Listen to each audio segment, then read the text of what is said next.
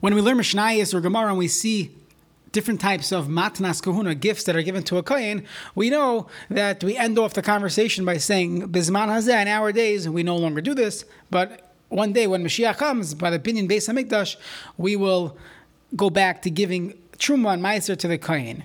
However, the Gemara tells us that when it comes to chalas chutz la'aretz, which is only a mitzvah d'Rabbanan, to give chalas chutz la'aretz, that we should know there's a concept of giving challah to a kohen, there you are allowed to give it to a kohen even bizman hazeh. What's the background to this discussion? So, there are different levels of tumah. After the Chorban, or even before the Chorban, when we started going into Galus, leaving Eretz Yisrael, everyone was assumed to be Tamei Meis. Now, someone who's Tamei Meis cannot eat truma, you cannot eat challah. However, that's talking about truma or challah that's d'oraisa challah, but challah midrabanan. Someone who is tamei meis, he is in fact allowed to eat chalas chutz la'aretz. However, when the Chacham made a mitzvah, giving challah, they said not everyone could eat it. Only if you did not have a tumah hayotze megufay. As long as you did not have tumah coming out of your body, not a tumas meis, but that means nida, zav, zava, Yoledes, about carry.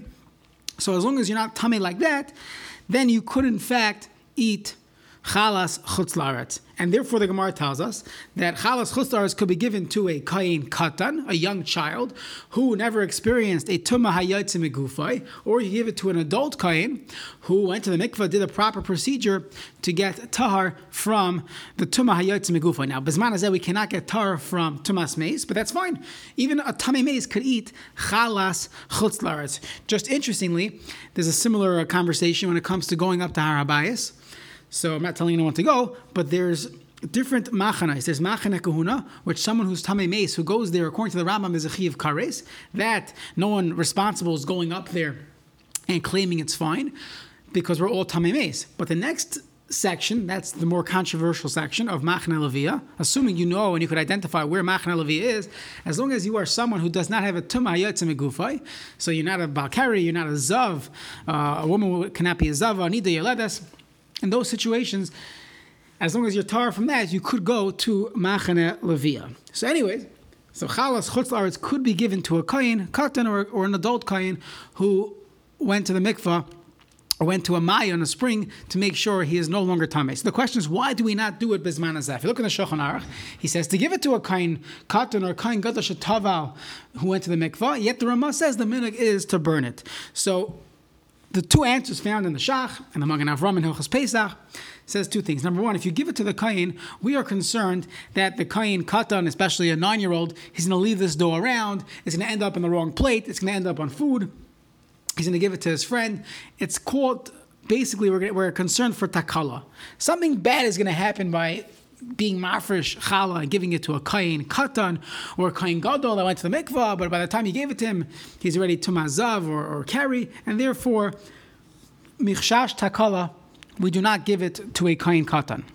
Another answer brought down by the Maril and others, some argued on this reason, but they said, and don't tell us to your local kohen, that we're not 100% confident in a kohen miyuchas today.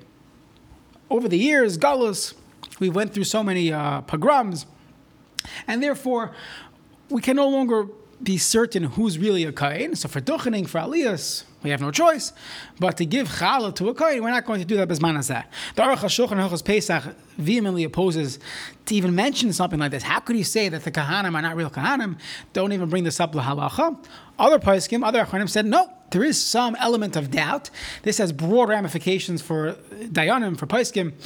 When you're dealing with yichus shailas, let's say you have a kohen who becomes a Baal Tshuva, and his girlfriend or his wife, his current wife, now that they became frum, his current wife was a zayna, whatever that means, halachically a zayna, prior to them getting married, or she was a giyaris. So halach is a kohen cannot marry these women. So some poskim take this discussion in the Shach into account. Perhaps we do not have Kohen Miuchasa, so if you have some type of suffix involved, some poskim look for a way to allow that marriage to continue, but that's beyond the scope of the shir. Just bringing it down, this is one of the Maram B'Koimas, Hilchas Chala, Siman Shin Chav Beis. That's where we find this concept of we are not so confident in the Kahana, but that's the two reasons why we no longer give it to a Kohen Katan. However, in Hilchas Pesach, it seems to be we will be a little more mako and give it to a kohen. So the context is like this. Someone who needs a dough on Pesach. You're making matzah on Pesach itself. Today we shouldn't do it. Let's say you know how to make matzah. You're baking matzah on Pesach. You have the following problem. You have to give hafrashas challah. And if you bake something on Yontif, you could do hafrasha on Yontif. That's fine. However, how are you going to do hafrashas challah on your matzah? The standard way of doing hafrashas challah is take off a piece of dough, leave it on the side. The problem is if I leave the dough on the side, it's going to become chametz. So that's not an option. To bake it and let it become matzah, I can't bake something for that no one's going to eat on Yontif, because if I'm going to just burn it, so that's called afiyah or bishul for no reason. It's asur on Yontif as well. It has to be oichal nefesh. So what do I do on first day of Pesach? I'm baking matzahs. How do I do hafrashas challah? So the Shulchan Aruch says, very simple, just bake the matzah, and then after everything's baked, then you'll pick which one to be challah. Now the Ramah says, if you have a kohen katan or a kohen gadol shetava l'kiryav, you're allowed to say, oh, you want some matzah? I'll bake it for you because he's going to eat it, and that will be mutter. So we do find one place where some of the poskim say we could indeed give it to a kohen katan. The Mishnah Berurah says, although technically, Meikar Adin, we could do this and give it to a kohen katan, the minhag is, for the two mentioned reasons, we do not give it to a kohen katan. So in that case, you would just bake all the matzah, don't call it a name, and then after Yontif, you would burn whichever one you decide to be challah. This comes up as well in egg matzah production. So this past year we had Erev Pesach Shechol B'Shabbos. So many people ate egg matzah and for their sudas and Shabbos. So one of the interesting halachas of egg matzah is that you cannot have any water you can't have any water in the production. Any small amount of water, we just had this recently in Masechtas Pesachim, the Daf Yomi, any water that touches the egg matzah production, it ruins the entire egg matzah. So I always say, in fact, it's much more difficult to give hashkacha on egg matzah than it is to give on regular matzah. Regular matzah, you have water and flour, make sure it's baked within 18 minutes. Egg matzah, a drop of water, someone spits on it, it becomes chametz. So anyways, the problem is like this.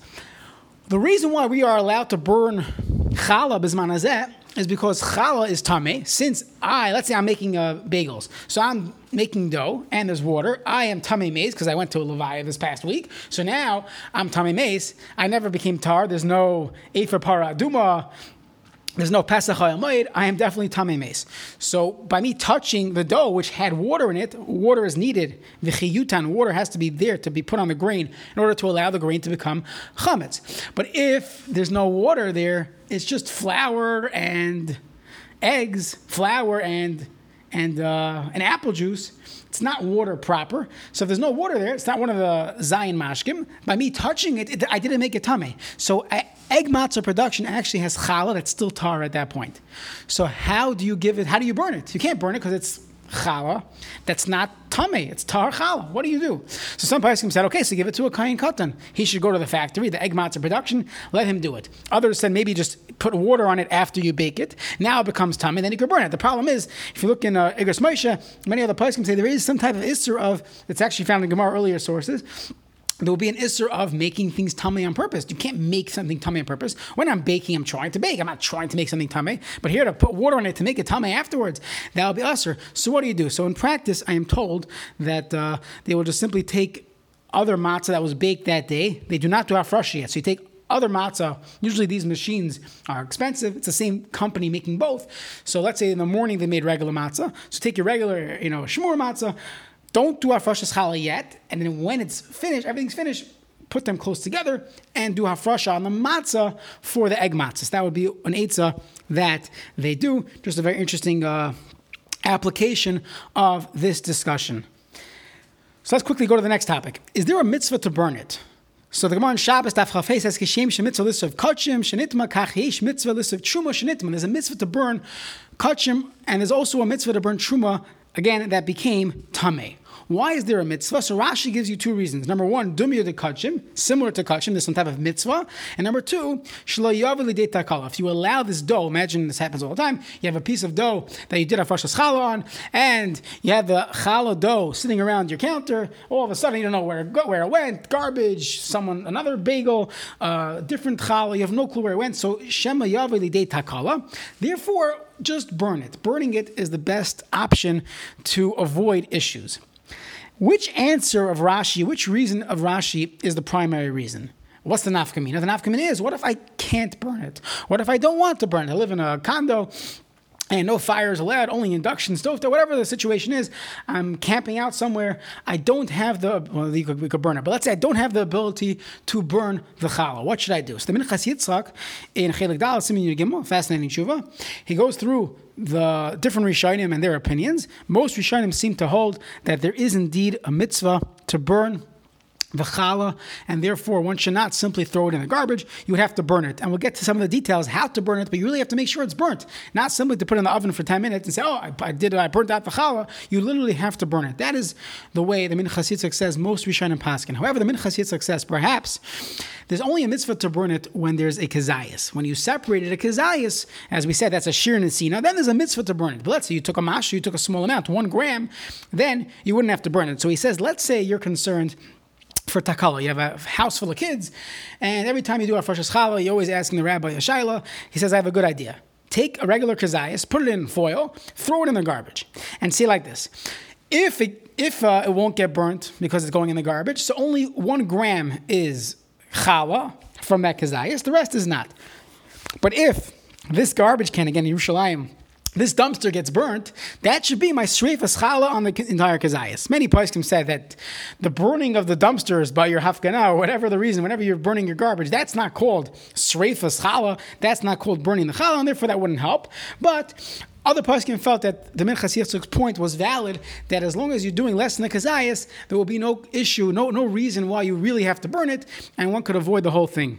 The Tshuvas Van Haggis of Sternbuch says a little further, he says, chalas chutz la'aretz, there was never a mitzvah to burn. How could there be a mitzvah to burn chalas chutz la'aretz? The whole thing is the Rabbanon. It's shalei tishtakach teres challah. We should remember there's a concept of giving challah, but to say you have to burn chalas chutz la'aretz, Moshe Sternbuch has mekel, and therefore many poskim say that if you know from experience that this dough is going to get lost, it's going to end up somewhere, best to take off less than the kezayis, wrap it in a foil, and throw it in the garbage. That would be what to do. There is a 2 more applications of this.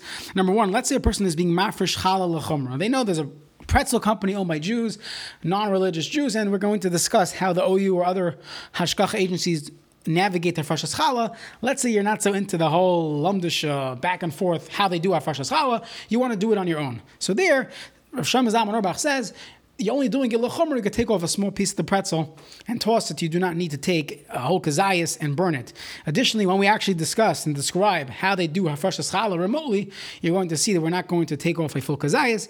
So relying on the Minchas Yitzchak and the Tshuvas Van Haggis, that chalas chutz la'aretz is not an issue. Now, once we mentioned chashash takala, there's a concern that if you leave it around, there's going to be a takala. Many places can say that it is not correct what people do. So many people, especially in Borough Park and other places, they will take all their hafrashas challah doughs, they'll put it in the freezer, and then Erev Pesach, they burn it. Sometimes they charge $3 a ball, but you burn all your challah doughs from the year. So many poskim said you end up causing takala. However, if a person has a designated area in the freezer, you mark it off, everyone knows these are frozen hafrashas challah doughs, so perhaps there would not be this concern for takala, but that's why some have this practice and some do not do this, and they do not save it for the year, they burn it as soon as possible.